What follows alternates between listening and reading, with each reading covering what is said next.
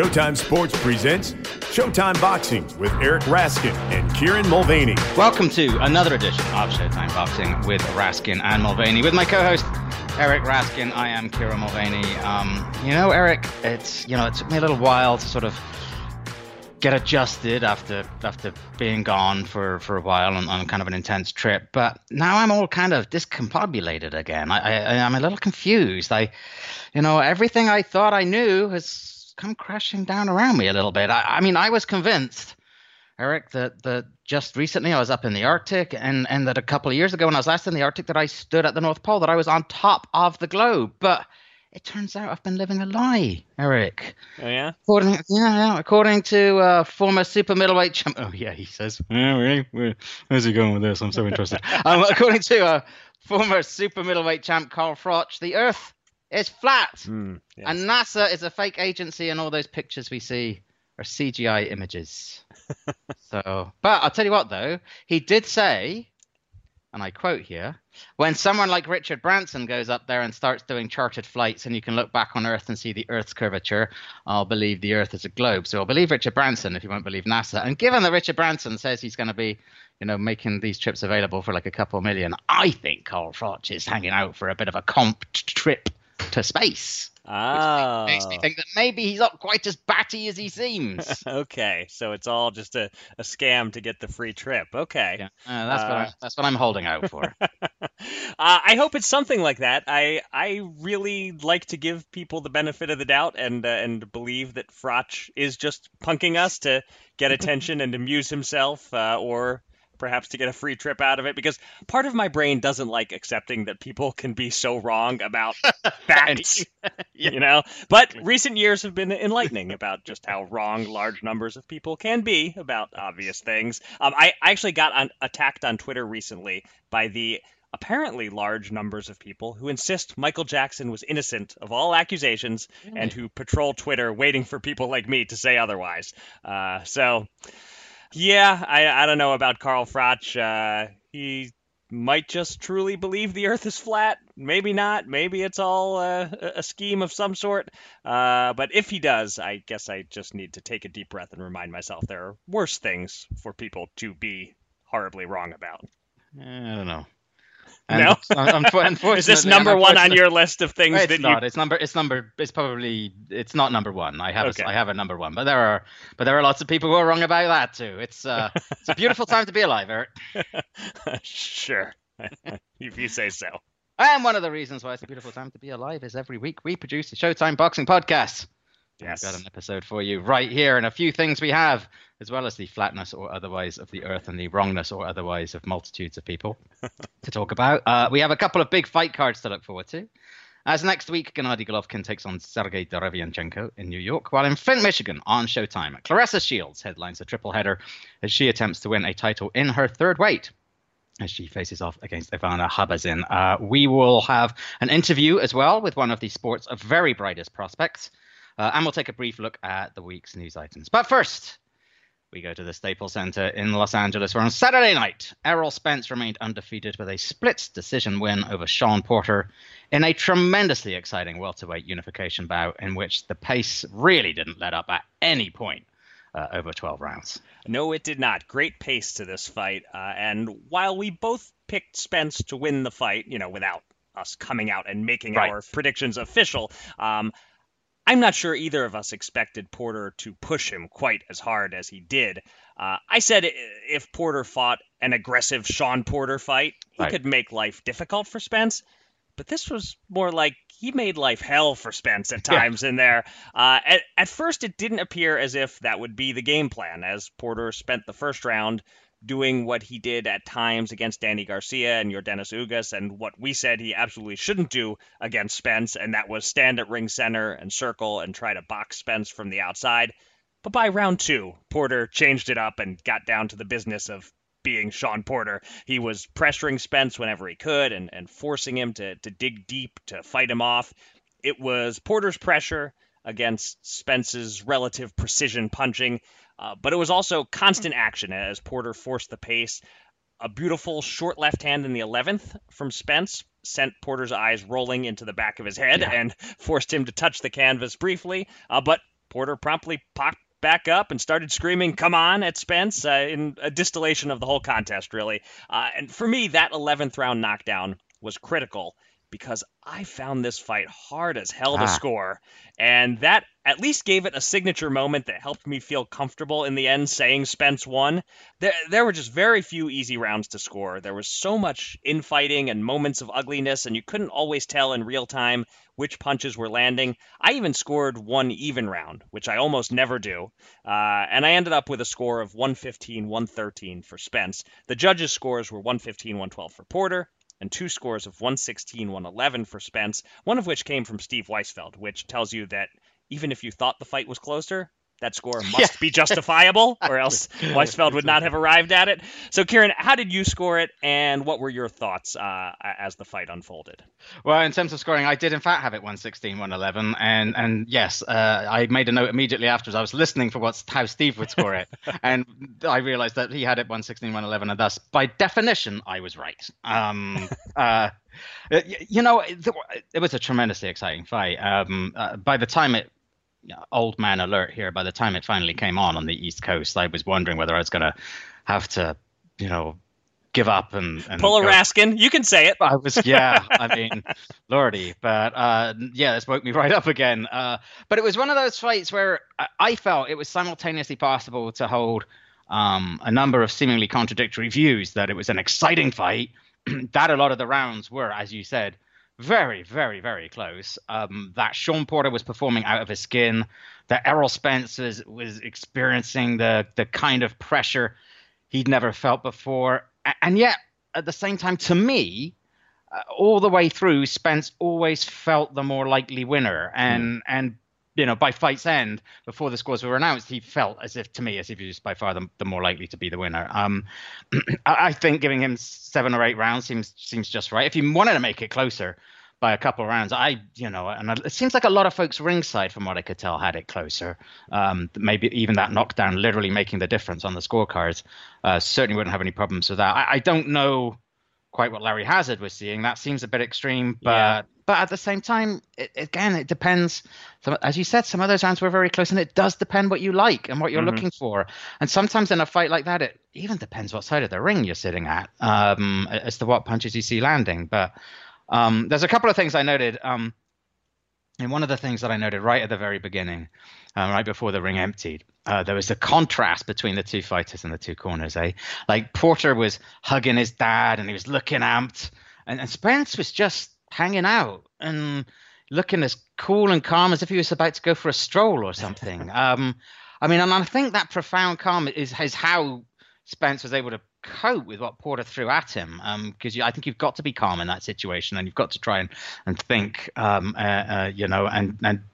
not allow yourself to be completely thrown off by Porter coming at you. And the other early thought I had, my mind went back a little bit to Lewis Holyfield. I think the first fight, when Manny Stewart just wouldn't shut up in the pre-fight instructions in the dressing room about the height of Holyfield's belt line. Right. And he was like, you got to watch that. You got to watch it. He's going to hold his belt line really high. And he really tried to put that in the referee's head, and that Holyfield was going to come out with his trunks high. And then Lennox came out and his trunks are practically up to his nipples. Right. And I thought it was a great case of misdirection. I thought a little bit about that in the early stages of the fight, because, some of the talk had been about Spence hinting that Porter was a dirty fighter and Porter defending himself, and then Spence just whacking him in the groin repeatedly. He wasn't doing it deliberately, I don't think. It was just that Spence had clearly made the decision early on that the way to deal with Porter's energy and aggression and pressure was to try to slow him down by thumping him to the body. And then, as it sort of got into some rough houses, and a lot of those punches strayed low. So in general terms, I thought, as well as it being a very exciting fight, I thought it was an exciting fight because, by and large, each guy did what he does best and did it as well as he could up against that kind of foe. I think Keith Furman, I think it was after 4 or 5 rounds, they went to him, and he said that Spence was fighting Porter's fight. But now that I think about it, I think actually everybody ends up fighting Sean Porter's fight, whether they lose to him or beat him. Right. It tends to be Sean Porter's fight. He's so physical. It's exceptionally hard to keep him off. He's sort of a a more rounded but perhaps slightly less flat out violent version of Ruslan Provodnikov, right? You know he may not beat you, but the experience is going to suck. And I thought that Porter played to his strengths, and in doing so, he made Spence as uncomfortable in a fight as he's probably ever been. But at the same time, I thought Spence did what works for him. He used angles when he could. He kept his defense as tight as he could. He used his shoulders well. He worked to the body, and he fired his punches in between Porter's, which I think you need to do against Sean Porter. You can't wait for Porter to stop throwing flurries and then fire back with flurries, because then you're just going to wait to throw punches, because Porter's just not going to stop. So I did think there were a couple of times when it looked as if maybe Spence was in danger of cracking and the relentless was actually going to prevail. The fourth and fifth rounds, I thought Porter really put himself at the perfect distance to fire not just 1 or 2 3-punch combination, but 4 or 5 or 6. And it really looked as if Porter was getting in a comfort zone there. And then I thought Spence switched it back out again. And then a little bit towards the later rounds, it again looked to me as if maybe just the energy expended to try and keep Porter off was beginning to tell on Spence, who looked like he was sagging ever so slightly. And you know, until scoring that knockdown and really changing the dynamic again at the end. And it looked as if Porter and Porter's corner knew with that knockdown that was it. Right. That had taken their chance away from him. But anyway, all of which is to say, I thought it was a close fight with a clear winner. Porter especially clearly elevated himself. I don't know how much Spence elevated himself, simply because his perceived level was so high already. But I did think each man really fought as well as he could against the opponent he had in front of him. Yeah, and I'll just say that the late knockdown and the strong finish from Spence, we've sort of seen that before from him. So he's shown some late power, and he's shown good stamina now on several occasions. And I wonder if that all comes back to the calm that you commented on before the fight, that he isn't a guy who really exudes a lot of nervous energy or really and wastes energy. He's a calm guy, confident in himself. And it seems to be translating so far into him being one of those fighters who still has something left at the end to pull out these close wins. Yeah, definitely. So there was a very swift move, I think, among many on social media and some of the commentary team, as is often the case right after a fight like this, you know, to sort of declare it the fight of the year, or at the very least a strong contender. It was certainly a fabulously entertaining fight, although, as you pointed, there were also moments of ugliness on the inside there. With a day or two to think about it, where do you stand on its greatness relative to some of the other offerings we've seen this year? I'm going to be the hot takesman this week. There you go. Or more like the cold water man. Going to throw a little bit of cold water on people. Don't get me wrong. It was a very, very good fight. It never struck me at any point as a fight of the year candidate. I should note I was completely off social media, and I was watching by myself. So the only opinions entering my orbit were my own and those of the broadcasters. But when Joe Goossen said in the middle rounds, "This is one of the all-time great welterweight fights you're ever going to see," I was somewhat taken aback because it hadn't felt at all to me like a great fight to that point, although it did continue to get better for the most part as it wore on. But I thought maybe this is one of those fights that's better in the arena after I heard Joe Goossen say that. I think that's probably true. So, yeah, I mean, I loved the pace of the fight. That was great. But the action itself was a little too sloppy and ugly in that distinctly Sean Porter style for me to fully embrace the fight. So again, it was very good, but to me it was a B+, A- action fight, not an A or A+. So sorry to be that guy, but what can I tell you? It didn't move. That's why we keep you around, Eric. Yes, for all my many hot takes. Yes, I think that's my second hot take all year so far. But yeah.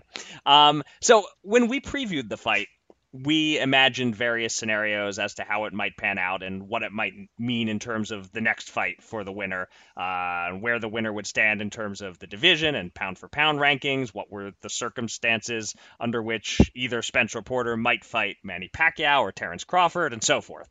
So after Saturday night, Kieran, where do you stand? Has Spence elevated himself into top-tier pound-for-pound territory? As you noted, there wasn't a lot of room up to go, right. But did he move up at all? Is either Crawford or Pacquiao more or less likely to want to face him, and vice versa? Or as appeared to be the case with the apparently choreographed post-fight challenge, is PBC keeping Spence in-house and giving him Danny Garcia next.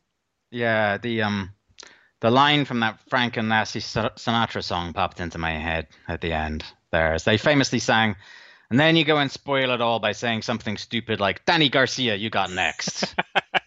That's not a direct quote from the song, I don't think. Oh, no, it's totally. It's a very rarely sung verse, but it's okay. Totally. Yeah, definitely somewhere I saw it on the internet.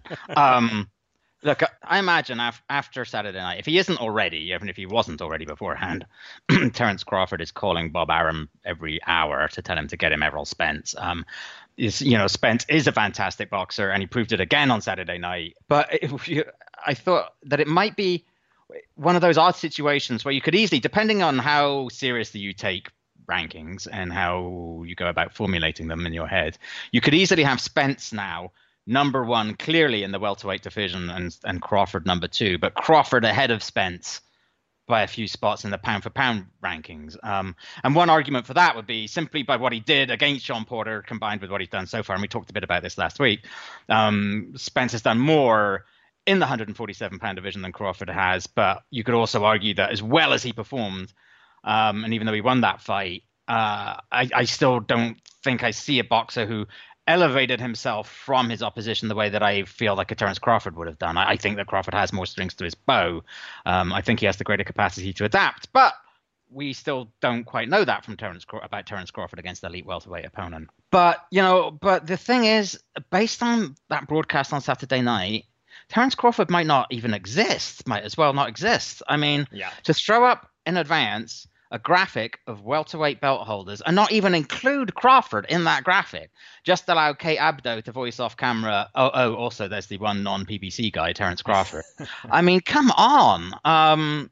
When we talked about this last week, I said that I thought a Spence victory was going to make the pressure for a Crawford fight that more likely, but it does really appear that PBC is just going to completely ignore his existence, or indeed the existence of anyone else outside that stable.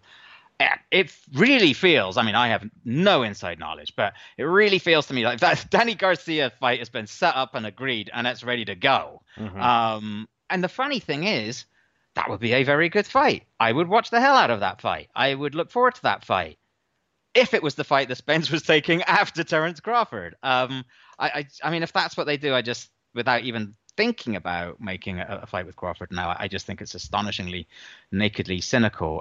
The other guy, and you talked about this where you wonder where he's going, is Pacquiao.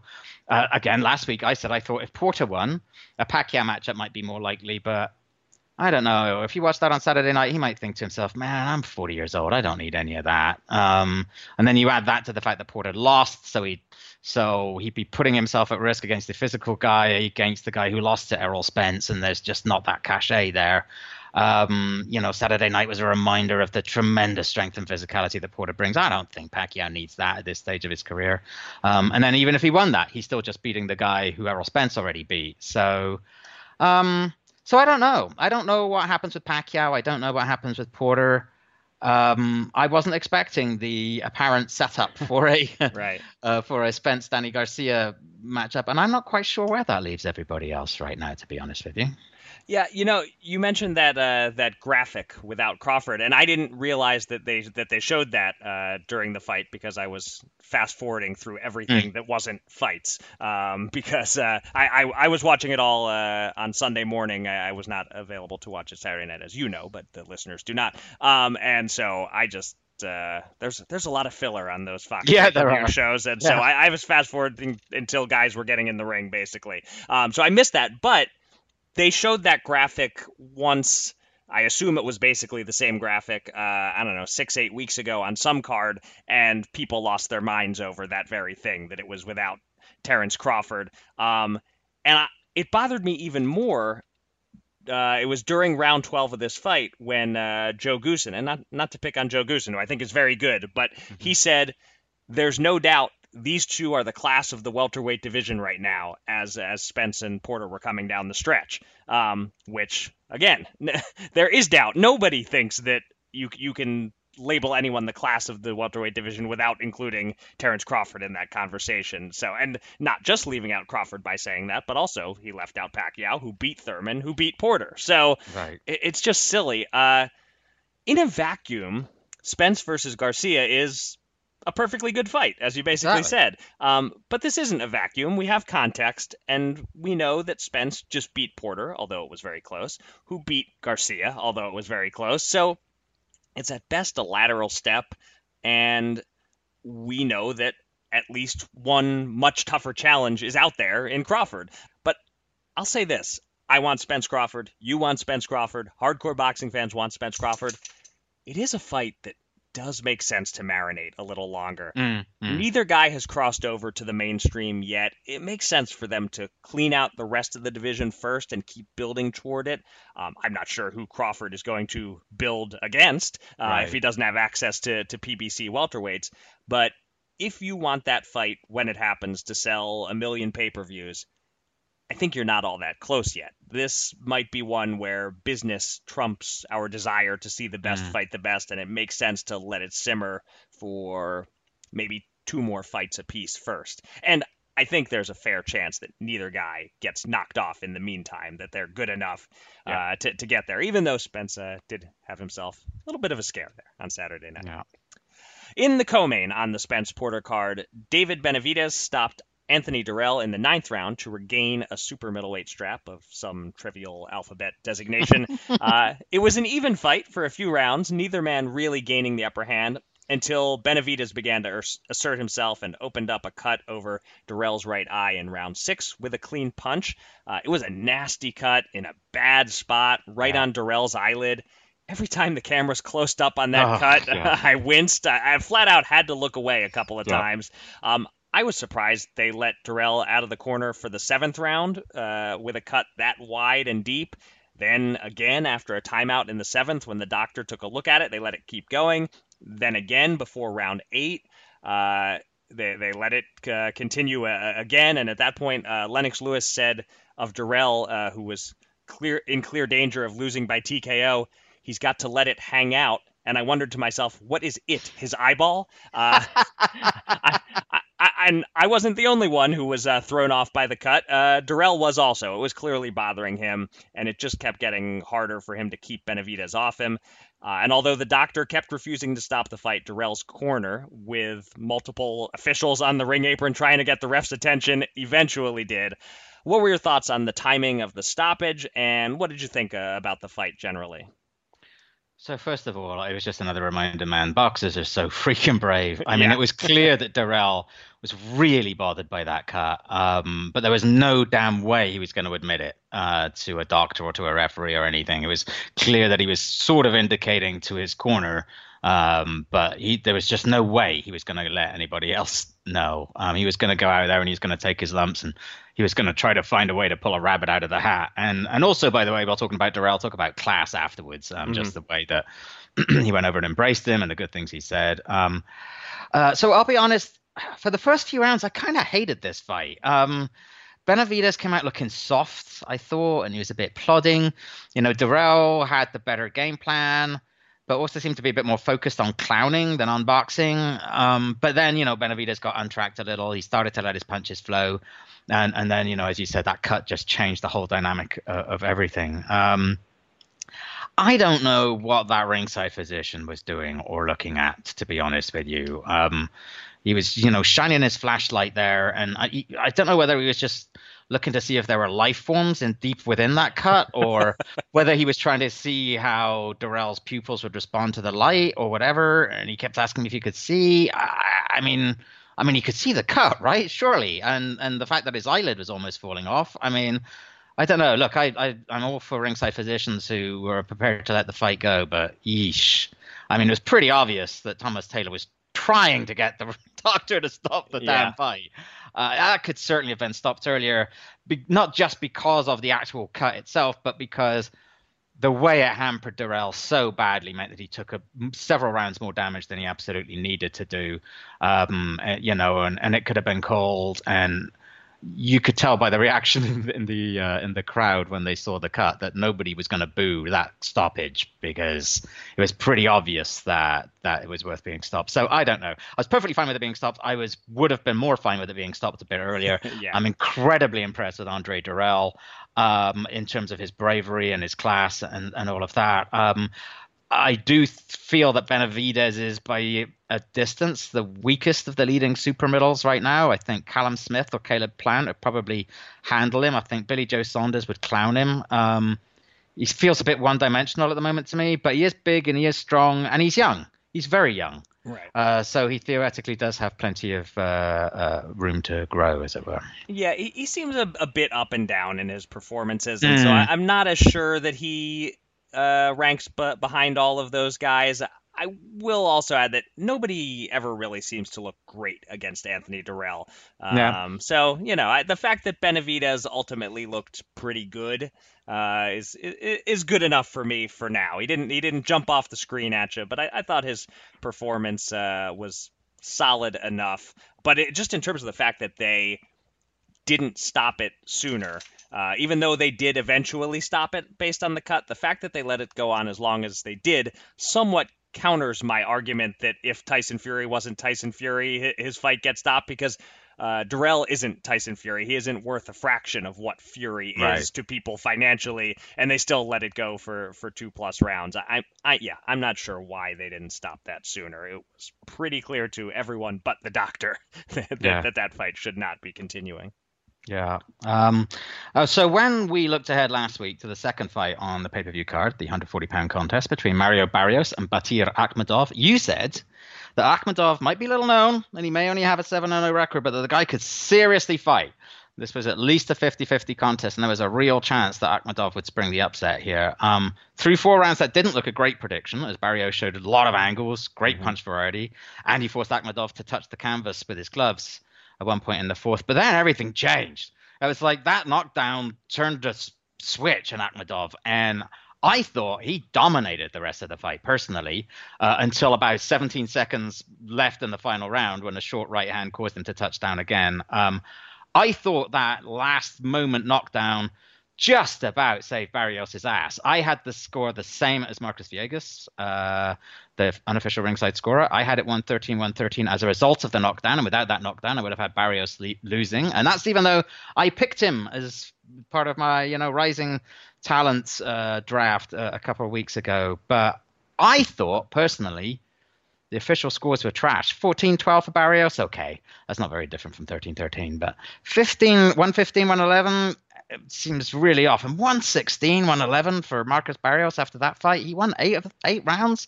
I don't know about that. I thought Akhmedov deserved that win, or at least a draw because of that knockdown. What did you think? You were the one who kind of predicted that Akhmedov was a real force in this fight. What do you think of the scores, the performances, the way the fight unfolded? What do you want to see next from both boxers? Just what do you think? Basically? So I had the same scorecard as you and Marcos, 113-113. And I really didn't think it was that tough of a fight to score. Yeah. Only really 1 or 2 rounds that felt remotely swingy to me. I thought Barrios won the first 4 plus the knockdown. Akhmedov swept the next 7, and then Barrios got the 10-8 round in the 12th. And that one punch with just a few seconds remaining, that's a 3-point swing on a round that Akhmedov seemed to be winning. Like you, I thought Barrios stole himself a draw with one punch in a fight in which he was increasingly getting his ass kicked. And instead, it turns out he was already ahead on 2 cards, and it was Akhmedov who needed to score a knockdown in the 12th for him to get the draw. Other than the 114-112, which I agree with you, that's fine. That's just 1 round different from us. But other than that, those scorecards are disgraceful. And I don't want to say robbery because just the sheer final result of Barrios winning, it did end up being close enough to score closely in either direction. But thank goodness Barrios scored that knockdown, because without it, he would have won a split decision, and that would have been an outright robbery. Yeah. So, instead, if we ignore the margins on the cards, just the end result is not totally ridiculous, but still brutal for Akhmedov, who dug out of a 5-point hole and deserved better. I was very impressed by him. I didn't realize, even from having watched him a bit and having a fairly high opinion of him, I didn't realize what an effective, suffocating pressure fighter he can be. And I take nothing away from Barrios also, against the toughest opponent of his career, with his face swelling up. He hung in there and stayed focused and scored that knockdown in the 12th. He did have a lot of issues, though, down from round 5 to until the end of the fight. Barrios, and this is easier said than done, of course, but he stopped sitting down on his punches. Everything was off the back foot. He wasn't stepping into his jab the way he had been in the first few rounds. Just too much conceding ground and failing to discourage Akhmedov. So there's a lot there to work on. I think it was probably a great learning experience for both fighters, and I'd love to see a rematch, although my hunch is Barrios' team will take the win and look somewhere else. I think so. Yes. In the opener, Josecito Lopez stopped John Molina in the 8th round in a fight that looked like it wasn't going to get out of the first round. Lopez decked Molina twice in that opening round, once from a right hand to the head, once from a left to the body, and that body shot, I'm not so sure Molina even beat the count. He wasn't quite all the way up. I know. He was still kind of bent over when the ref got to 10. Ref could have waved it off, and he would have spared Molina a lot of punishment, although Molina didn't seem to mind. He showed his usual guts and determination, but he went down again in the 7th, and at the end of that round, trainer Robert Alcazar and the ringside physician looked like they wanted to stop it. Molina talked them out of it. And referee Ray Corona warned him, one more big shot and he'd stop it. Ultimately, Corona let him take about 3 more big shots, but then he did jump in. So, good stoppage in your view, or a little late? And any other thoughts about this opening bout? Yeah, they could have stopped it after the 7th, I thought. It looked like Alcazar really wanted to, and even Molina's protestations almost seemed like auto drive protestations, like give me another round, that kind of stuff. I mean, it was obvious there was no indication that he was going to turn it around. You worry about Molina a little bit long term. Joe Goosen said, and it was quite a funny line, he goes, like the thing with Molina is he's got a head like a mastodon and he can take a punch. And that's why I always felt confident sort of sending him into the trenches to be like a face first kind of fighter when he trained him. But you worry a bit about guys like that. They're guys whose chins are sturdy enough to take more punishment than perhaps others might, but at the same time whose skills and defenses are shabby enough that they sort of can't prevent that punishment getting through. So yeah, we talked about this a little bit last week when we were previewing it, about Molina perhaps being a bit long in the tooth, and it's a problem because he's sufficiently competitive and he's sufficiently exciting in fights that you don't think, we should hang him up, we shouldn't see him again, because he's in there and he fights his heart out and he's competitive, but man, he just takes a lot of punishment. So it adds up. It does add up. It does. And you do worry about that. So it wasn't an especially artful opener, but it was 2 guys with certainly better than average skills, and both of them with Hall of Fame hearts. And those kind of fights, they can be, to be fair to everybody involved, they can be very difficult to find the precise moment to stop it. Especially when you've got guys like Molina who keep throwing punches, even when they're clearly getting cracked really, really clean. It was a little late stoppage for me, but not egregiously so. I would guess that even Eric there thought that it was probably a decent enough stoppage, right? Yeah, I'm with you that it could have been stopped a little sooner. It should absolutely not have been stopped any later. Yeah. All right, so that's when you know it was stopped late. Right. All right, very quickly, there was one other somewhat significant card this past weekend.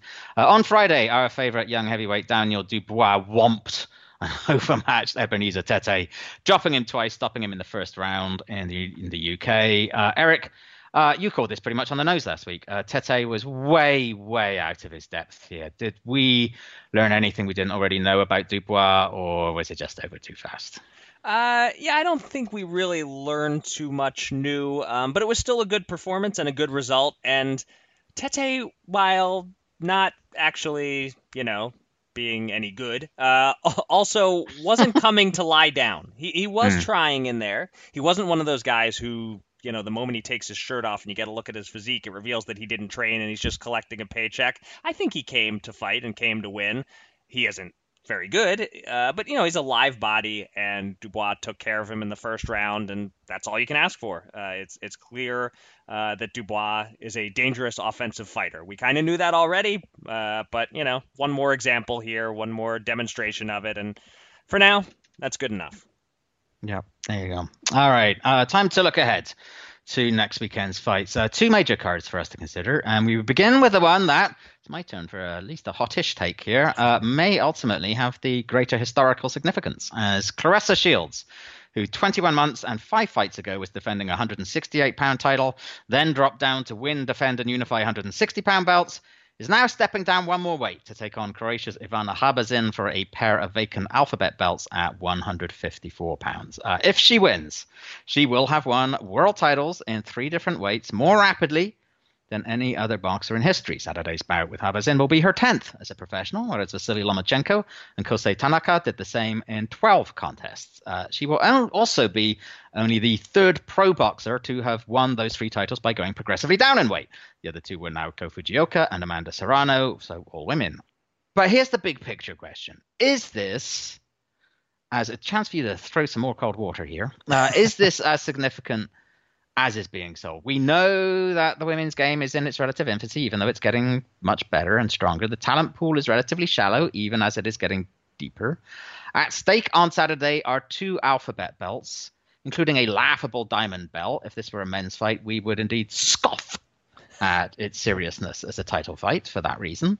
And as good as Shields is, we generally, I certainly, shy away from comparing anyone to Lomachenko. So are we overselling this? And in the process of overselling this slightly, are we doing a bit of discredit to Claressa Shields as we risk a bit of backlash against a fighter who is really just a terrific fighter and, as I think we both agree, deserves her GOAT self-designation? Right. Well, if we're comparing her to Lomachenko, which we are not, but if anyone is, Vasily Lomachenko, who fought Orlando frickin' Salido in his second pro fight, if we're doing that, then yes, we're overselling it. But otherwise, I don't think we are. This is a pretty monumental accomplishment. The quality of opposition and the depth of the divisions, as you noted, in the women's game still doesn't compare to the men's game.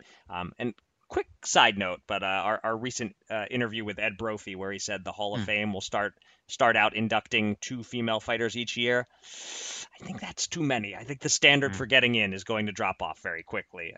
But anyway, Claressa, she has not been racking up all these titles that she's won against world beaters and household names exactly. Nikki Adler, Hannah Gabriels, Christina Hammer. These are very solid fighters that she's beating for her belts. But there are holes to be poked if you're so inclined. But just looking at the numbers, they are staggering. To win titles in 3 divisions this quickly and to keep going down in weight to do so, it is absolutely historic. It is absolutely unprecedented when you combine those 2 things together. And so, if she beats Habazin, it will be an achievement worth celebrating. And speaking of which, I think the general expectation is that, well, of course, Shields is going to beat Habazin. Shields is the GOAT, or at least arguably the GOAT. Habazin is someone people aren't familiar with. So what can you tell us, Kieran, about Ivana Habazin? What are her strengths and what risks does she pose to Shields? So she comes in with a record of 20-3 with 6 KOs. The 3 losses have come when she stepped it up against recognized belt holders, including our friend Cecilia Brækhus, who beat her in 2014. Here's the thing. Of her other 20 opponents, 15 had losing records and 10 had no wins at all at the time that they fought her. The record of her last 5 opponents is 27, 27, and 2, which is some way short of the caliber of opposition that Shields has been facing. That said, she has skills. Her style and her game plan is based around a good defense and a very jab-heavy offense. And she's also a switch hitter. She's able to move back and forth from orthodox to southpaw easily and effectively. So basically, this is Vasily Lomachenko against Terence Crawford. Is that overhyping the fight now? But look, she does have fast hands and feet. They've been highly effective in blunting her opponent's offense. Her last 2 opponents managed to land an average of 2 punches per round against her over a total of 22-minute rounds. But that quality of opposition is a huge factor. The closest she has come to meeting somebody of Shields' level is Brækhus. to whom she lost. But there may be that one factor in her favor, and you've already talked about it. We mentioned the fact that Shields is not only looking to win a world title in a third weight, but that she's doing so by going down in weight in 3 consecutive fights. Even Serrano and Fujioka, when they dropped down to win weights in lower weight, to win titles in lower weight divisions, they mostly paused and they had a couple of bouts at each weight class before moving down. Shields has gone 168, 160, 154. That's a huge ask of herself. Even before her last fight, and we talked about it on our weigh-in show, Christina Hammer was already taking jabs at Shields and her ability to make weight. And that was part of the storyline going into the fight. And that was at 160, not 154. So is there, you talked about what a tremendous accomplishment it would be if she does it. Is there the danger that by doing that, Shields is going to show up and just have nothing in the tank when the bell rings? This is one of those questions where I can only make an educated guess. But yeah, I would think so. That risk exists. We've seen male fighters drain themselves to drop in weight, most famously Oscar De La Hoya, Roy Jones, Chris Bird, fighters we've discussed plenty before in this context. I don't know if the physiological challenge is any different for a woman, and I really don't want to get myself in trouble by speculating remotely about that. One thing Claressa does have in her favor is that she's young. She's only 24. As any of us who used to go out drinking in our younger days and then try to have even 2 drinks in our current washed state can tell you, the human body can take the abuse better when you're young. So look, only Claressa knows how she feels. I assume she wouldn't have agreed to fight at 154 if she didn't feel she could do it comfortably. But yeah, it's something to be wary of, something that might open the door a crack for that Habazin upset. Yeah. Okay, so we're almost ready to give our predictions for the main event, but first a reminder that you can win cash and prizes by making your own predictions with the DraftKings Showtime Boxing Pick'em.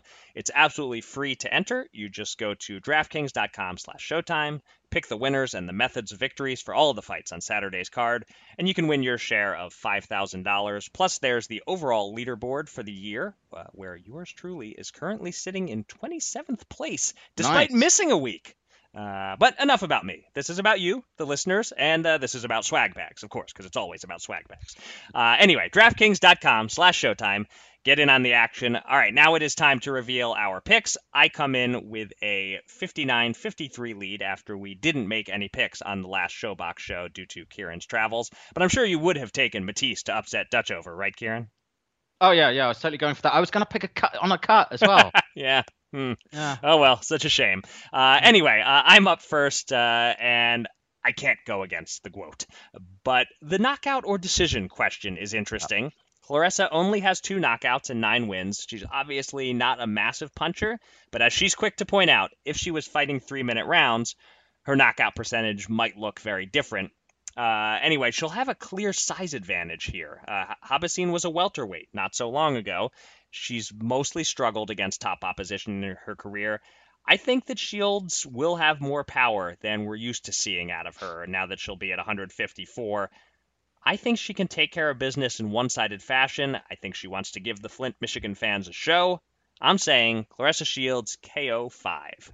Ah, interesting. And yeah, I agree that the X factor is whether being at 154 gives her extra power or saps her strength. And my suspicion is that it's the former. She and John David Jackson are a good team. She's a professional. She's not stupid. And they will have approached this methodically and professionally. And I actually wouldn't be surprised if she benefits a bit from the delay in the fight because it's given her a bit of a longer period to ease down in weight. And I just don't see Habazin having the authority to her punches to keep Shields at bay. And whereas a year or so ago, I might have been able to picture her frustrating Shields or keeping her off balance with her footwork, Claressa's improved her overall game so much. I don't know that Habazin's got very much that's going to be a real puzzle. I don't think she's as good as Christina Hammer, who's a fast-handed, jab-heavy boxer with good feet. And we saw how Claressa just dismantled her, and Christina's a bigger opponent. So yeah, I agree with you. There's no issue over who wins this. Does she pull out a rare stoppage is the only question. I think she does. I do think that the 2-minute rounds are going to frustrate, that there's going to be a couple of places where she's going to have her ready to go, and then she doesn't because the bell rings.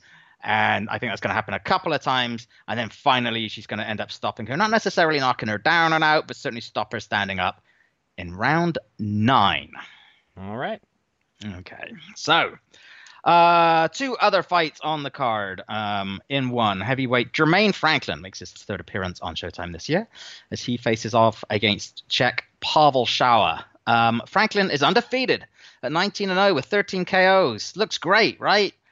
But his previous two Showtime outings this year have failed to impress. He outpointed veteran, long incarcerated former cruiserweight Rydell Booker, and then arguably got away with one last time out against career journeyman Jerry Forrest, none of which squares with Franklin's considerable boasts about his potential or the hype that had accompanied him into that first appearance on Showtime. It seems really strange to say this about an undefeated heavyweight prospect, but such has been the nature of his performances when he's been given the chance on Showtime.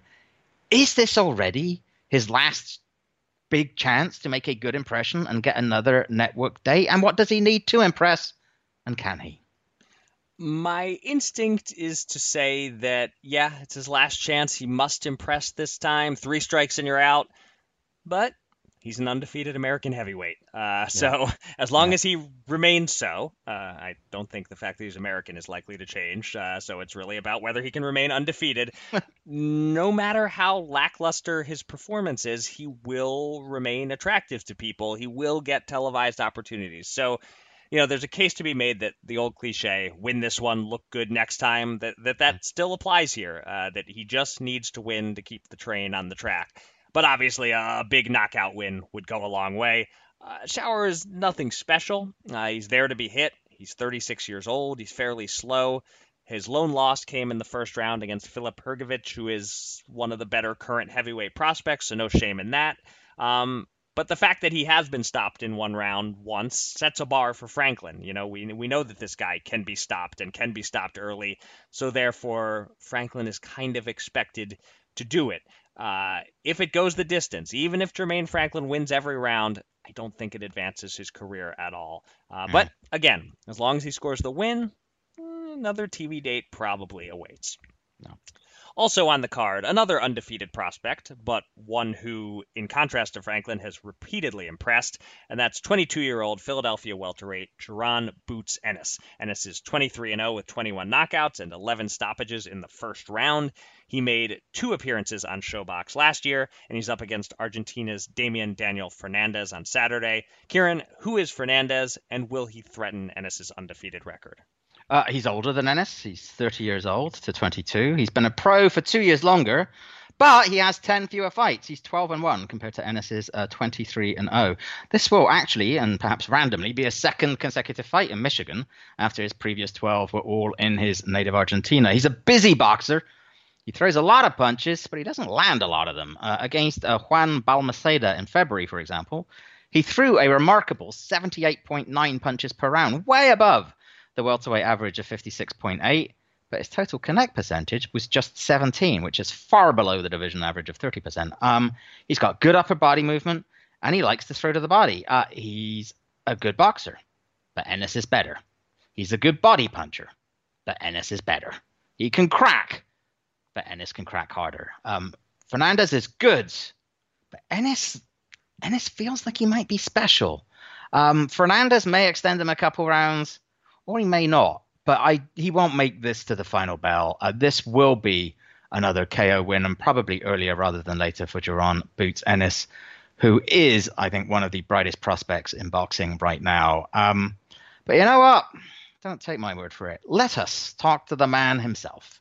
We are very happy to welcome to the Showtime Boxing Podcast the undefeated and exciting prospect, Jaron Boots Ennis. Jaron, welcome to the Showtime Boxing Podcast. Thanks for joining us. Hey, what's up, y'all? How y'all doing, man? We're doing good. Thanks so much for coming on, Jaron. And before we get into talking boxing, look, every interview you do involves questions about boxing, right? So you're from Philly. I'm from Philly. Yes. Let's start with some Philly sports talk. Big win by the Eagles on Thursday to keep their season on track. How you feeling about their chances this year? It was a good one. I think the Eagles gonna be probably about like 11-5. I think they're gonna end up 11-5 to make the playoffs. Okay, I could live with 11-5. Where did you fall on the debate over whether to keep Wentz or Foles? Did they make the right decision? I actually like Foles. I think Foles is a little bit more seasoned to me. and I think Wentz get hurt too much. Right. I feel like, but I don't know. To me, I think Fultz is a little better, but Wentz is young and hungry, so he gonna always get better. So I think in the long run, Wentz gonna be better. Yeah, that's how I feel. Keep the younger guy. But all right, I hope your prediction comes true. I'd be good with 11-5 in the playoffs. Yeah. All right, so this is obviously your first appearance on our podcast, and viewers with Showtime is just starting to get used to you. So we're known for the hard-hitting questions here. So I wanted to ask you a real tough one. Why Boots, man? What is Boots all about? My nickname growing up was supposed to be Boops, Boops. But when I was in the gym, my dad, everybody thought my dad was saying boots like the shoes, so we just changed it ever since. Kept it like that. Okay. And it fit perfect. There you go. Obvious follow-up question: why Boops? You said why Boots? Why Boops with a P? What was that all about? I don't. That was my nickname that my mom gave me. So I don't. That was up to my mom. You gotta ask my mom. So is it preferred that we call you Jerron or Boots, or you don't really care? Yeah, you call me Boots. It don't matter. Whatever. Okay. Boots cool. All right. So then, Boots, you are 23-0 with 21 knockouts, and you've won 10 fights in the first round. You're on a 13-fight knockout streak. How important is it to you to not just win, but to be exciting and fan-friendly and rack up those knockouts, especially at this phase of your career as you're just starting to attract fans and attention? Yeah, I'm young and I'm hungry, so I got to be exciting for the fans, and I got to get the fans what they want to see. And that's what they want to see, people having fun, and they want to see you get a knockout too. So they want to see everything I want, and that's where I am. I give you everything I want. I can box, I can move, I can fight southpaw, orthodox. I can give you speed, power, whatever you want. I got it. And I feel like that's what the fans love. So I'm gonna keep doing what I'm doing. Absolutely. And so the knockouts are they're not necessarily that you're setting out to knock everybody out. It's just one of those things that's happening, and you're happy when it does go down that way. I mean, we don't go in there looking for it, but as soon as my dad give me a go, I go get it. Right. Talking of knockout guys, I saw you post a tweet recently of yourself with Brandon Lee, and you guys were obviously on the card together in Broken Arrow the other week. Yeah. And you're both in a similar place, right? You're undefeated KO artists in the welterweight division. We just saw Brandon score a second-round KO a week or so ago. What is your relationship? Do you have a relationship, and is there a friendship, or do you see yourselves as potential rivals down the road? No, that's my boy. I think he's gonna fight at 40.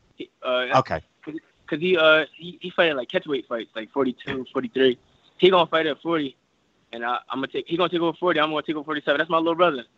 Okay.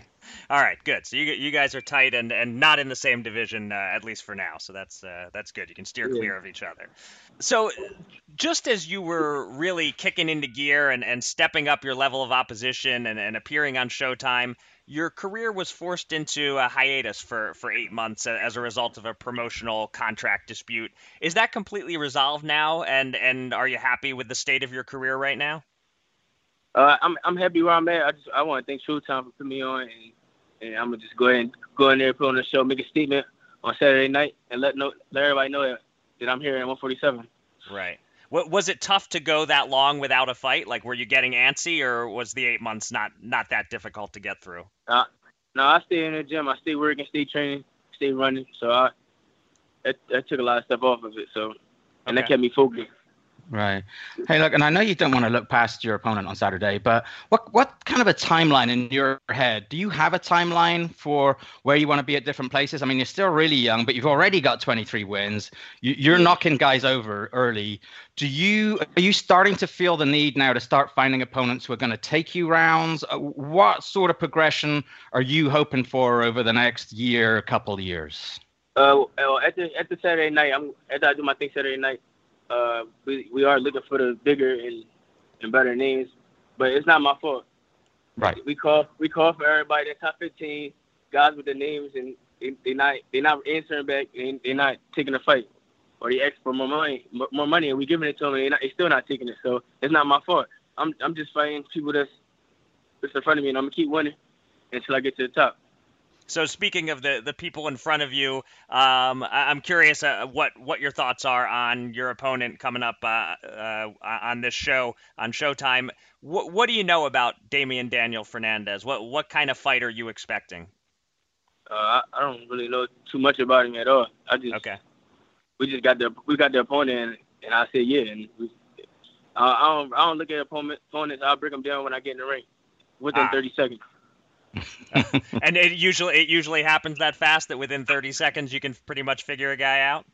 Yeah, I by their body language and like feints and stuff, like that's how you break them down mentally.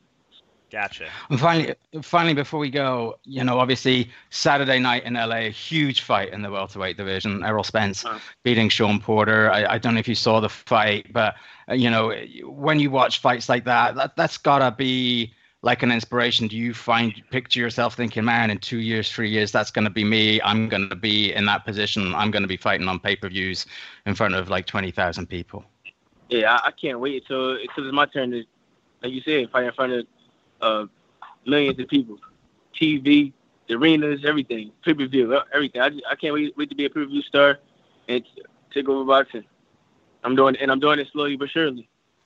I don't know if you're doing it that slowly, dude. You're knocking guys out pretty well. You're making a good name for yourself. Hey, look, you are definitely on the right path to be heading that way. I'm not just saying this because you're here. You're one of the most exciting prospects in boxing right now. We are looking forward to seeing you on Saturday, and I hope we get to talk to you a lot more on the Showtime Boxing podcast. Boots Ennis, thank you so much for joining us. Thank you. Appreciate y'all. Make sure y'all tune in Saturday night. It's going to be a great night of boxing. You bet. Thank you, Boots. Absolutely. Thanks, Boots. All right, see you. On the same night as the Showtime card over on DAZN from Madison Square Garden, Gennady Golovkin returns against Sergey Derevyanchenko. And look, there's been, I think, no bigger Golovkin fan and booster over the years than me. But it all feels, I don't know, man. Tell me if I'm wrong, but it feels to me that Gennady is at an odd crossroads in his professional life right now. And really, through no fault of his own, he is 39-1-1, and you will find plenty of people who would have no problem making the case that he could and perhaps should be 41-0. Amazingly, it's been 7 years since he made his US and HBO debut against Grigor Proksa, and he's barely put a foot wrong since then. He's become one of the most popular and bankable stars in the sport. He's surely a Hall of Famer, and yet 2 of his last 3 fights have been mismatches. This one feels less than compelling, given that Derevyanchenko has already come up short against Daniel Jacobs. And while his arch-rival Canelo Alvarez's 2019 will be A-list contests against Jacobs and Sergey Kovalev, Gennady will have only this fight and Steve Rolls to look back on this year. Am I wrong, Eric, in thinking that Gennady suddenly almost finds himself on the outside looking in a little bit here? And if so, how does he correct that at this stage of his career, especially if Canelo is true to his word about feeling that he's done with Golovkin and he just doesn't want to fight him anymore? Well, that last bit is still a big if to me. I think there's a chance that Canelo is continuing to just string Triple G along and tell him it'll never happen, but that he actually deep down still does possibly intend to fight him again once he's seen clear slippage in Golovkin. Right. That's possible. But if we're operating under the assumption that third fight never happens, then yeah, Golovkin is in a tough spot where he's just fighting to prove he's still the best of the rest. But that means potentially challenging fights against guys half a generation younger than he is, like Jamal Charlo or Demetrius Andrade, fights that aren't worth huge money. What makes it sort of interesting for Golovkin is this possibility of Canelo leaving the division altogether. I mean, he's moving up to 175 pounds for this one fight. I don't think he'll stay there, but it's possible he'll settle at 168 and be done at middleweight. And that would mean Golovkin could seek to prove he's number one at middleweight without needing to go through Canelo. It's not the most lucrative path. It's a path without super fights, but it gives Triple G a goal anyway. It's like what Boots Ennis said to us just moments ago. You can only fight the guys in front of you. Yeah. Gennady has Derevyanchenko on Saturday night.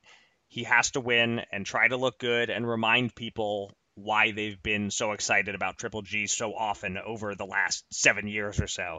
But, then again, if he wins and looks a little washy doing so, maybe there's a silver lining. maybe Canelo is interested again if that's how it goes. But focusing just on Derevianchenko, despite, as you pointed out, him losing to Jacobs, he's no mug. He's a legit opponent and a real measuring stick for Golovkin. So how do you see the Canelo issues and associated frustrations affecting Golovkin? And is there a danger that he'll be sufficiently distracted or deflated for Derevianchenko to have a shot at victory? I don't think he'll be distracted or deflated. He might be mad. And I actually think it's like, Mr. Alvarez, don't make me angry. You wouldn't like me when I'm angry. I think Gennady fights better when he's mad, when he's got a chip on his shoulder. That classic example is when he battered Curtis Stevens in sort of like what was his nearest equivalent to a "What's my name" fight. This is his "Are you serious? You respect box" fight. When he was just really mad at Stevens. I do think when he feels he has something to prove, when he's feeling disrespected, is often when he is at his best. But there are some wild cards here. It's only a second fight. I think, it's his second fight with Jonathan Banks in the corner. We still don't know how that change is going to work out.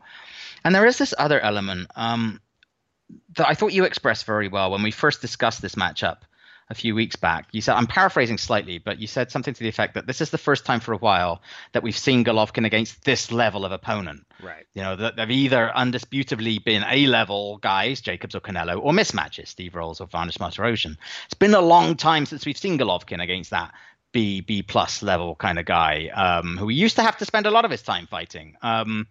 So Derevianchenko's a really good yardstick in that respect. You can actually make the case that he's better than a lot of those guys that he was facing, than Macklin or Murray or Rubio or Monroe or Giel or a lot of those guys. And he fights well in the pocket and he hits hard. So if, as I think most of us suspect may be the case, Golovkin has indeed slowed and is indeed easier to hit, and it's not just a function of his simply fighting better opponents, Derevianchenko is absolutely the kind of guy to highlight that. And while I think the slippage would have to be more than I've thought it is for Derevianchenko to pull off the upset, I can certainly see a situation where he ends up putting him through hell.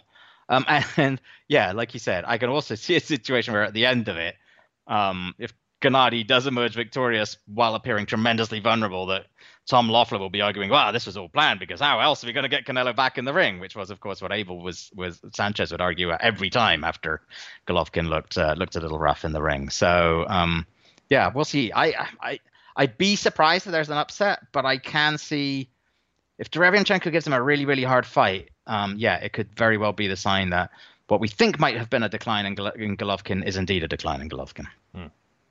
All right, there's a couple of other contests of note on the card. In the co-main, Ivan Baranchyk looks to rebound from his competitive loss to Josh Taylor in May against Gabriel Bracero in the 140-pound contest. And undefeated Kazakh super middleweight Ali Akhmedov looks to extend his record to 16-0 against Andrew Hernandez. Do either of those fights, or indeed anything else on this card, catch your eye? Well, as we know, I like being a little ahead of the curve on guys named Akhmedov. From what I've seen, this Akhmedov is another prospect worth watching, 24 years old from Kazakhstan, but not sure how much we'll learn against Hernandez, who tends to be sturdy. He's gone the distance against some good fighters, but he's ultimately a club fighter. He's there to get Akhmedov some rounds, not to win. I like Baranchyk too. He did indeed acquit himself well against Josh Taylor.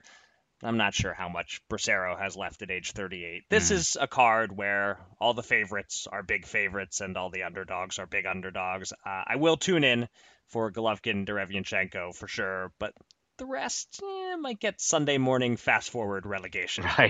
Right. A few news items to look at. We kicked off the podcast with a British super middleweight saying odd things, and we also have a British super middleweight doing what seems on the surface to be an unwise thing. Nigel Benn, famed middle and super middleweight of the 1990s, has announced a comeback at the age of 55, 23 years since he ended his career with a pair of losses to Steve Collins. That was 10 months before I started on the boxing beat. Holy moly. I've been doing this for more than 22 years, and he's never fought on my watch. Wow. And it isn't just some random musing either. He has a fight date, November 23rd. He has a location, the Resorts World Arena in Birmingham, England. And he has an opponent, 40-year-old Sakio Bika, who seems like a dangerous opponent for a 55-year-old man who hasn't fought since back when I was in college, which, mind you, I'm old. That was a long time ago. Kieran, I know Nigel Benn was a favorite of yours in your younger days.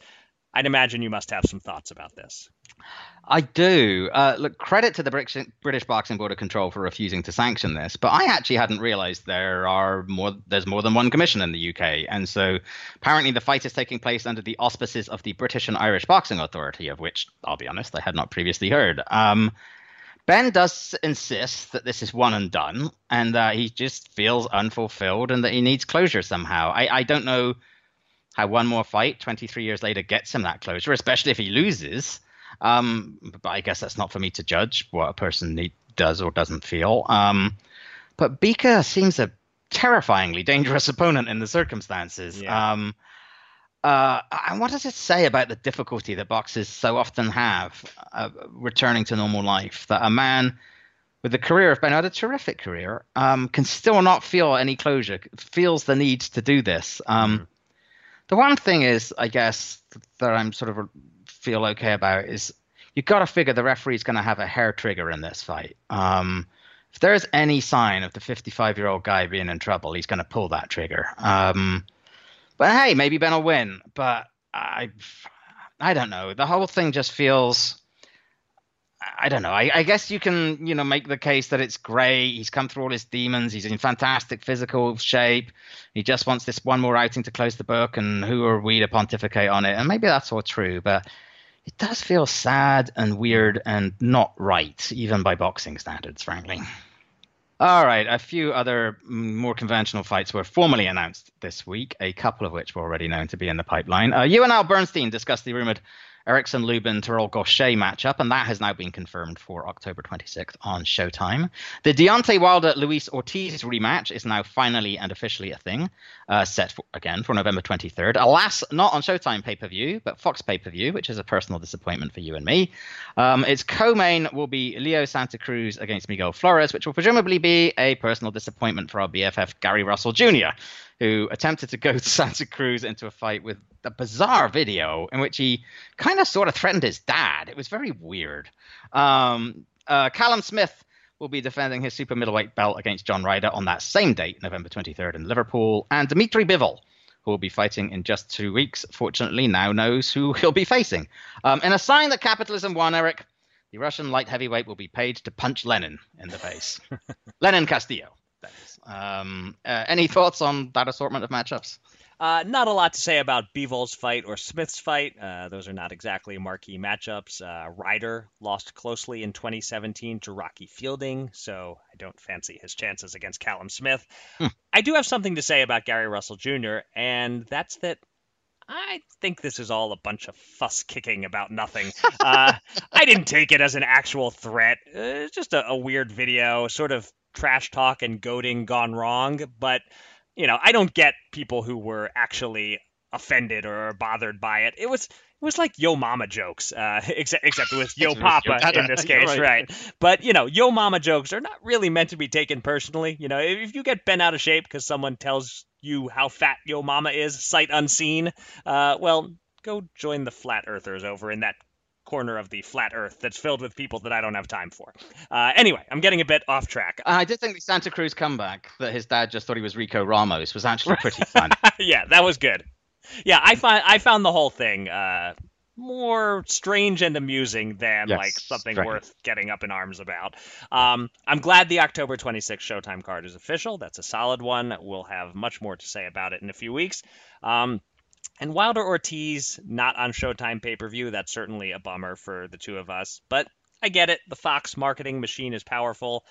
However, so is the Fox pay-per-view broadcast time-wasting machine, as I touched on just a bit earlier in the podcast. I would love to see them streamline their broadcast significantly and get the main event. Yeah, it's you can get the main event in the ring before midnight on the East Coast, instead of, needing all 32 of your broadcasters to chime in seven times a piece during the undercard. I am biased, of course, when I say this, but I think viewers are in better hands with Showtime. But Fox has the fight. Steven Espinoza has said it ultimately didn't make sense for Showtime to go crazy overbidding for it. He's also said Showtime Boxing is fine and fights for 2020 are already being made. So, we've seen the network have a down year before due to PBC taking fights elsewhere and then bounce back just fine. That seems to be what Espinoza is saying is happening in 2019 and 2020. In the meantime, whatever channel has this fight, I do suspect I will be tuning in for Wilder Ortiz too. Indeed so. Although, yes, possibly tuning in the next morning. We will see. Right. We will see. Yeah. Come on, tighten it up, Fox. Come on. All right. Okay, that will do it for another edition of the Showtime Boxing Podcast. Many thanks to Jerome Boots Ennis for joining us. That was fun. Be sure to check out Showtime Sports and Showtime Boxing social media channels, YouTube, Facebook, all the things that the young people love for digital assets in the build up to next weekend's card from Flint. There's a short piece with our buddy Boots and also a multi-part digital feature on Claressa Shields called Rise, which charts her, rise from Flint to being the GOAT and what her hometown means to her. We will be back next week with our 50th episode as we look back on Shields Habazin and Golovkin Derevianchenko and look ahead to the heavyweight debut of Alexander Usyk, among other things. Until then, thanks for listening.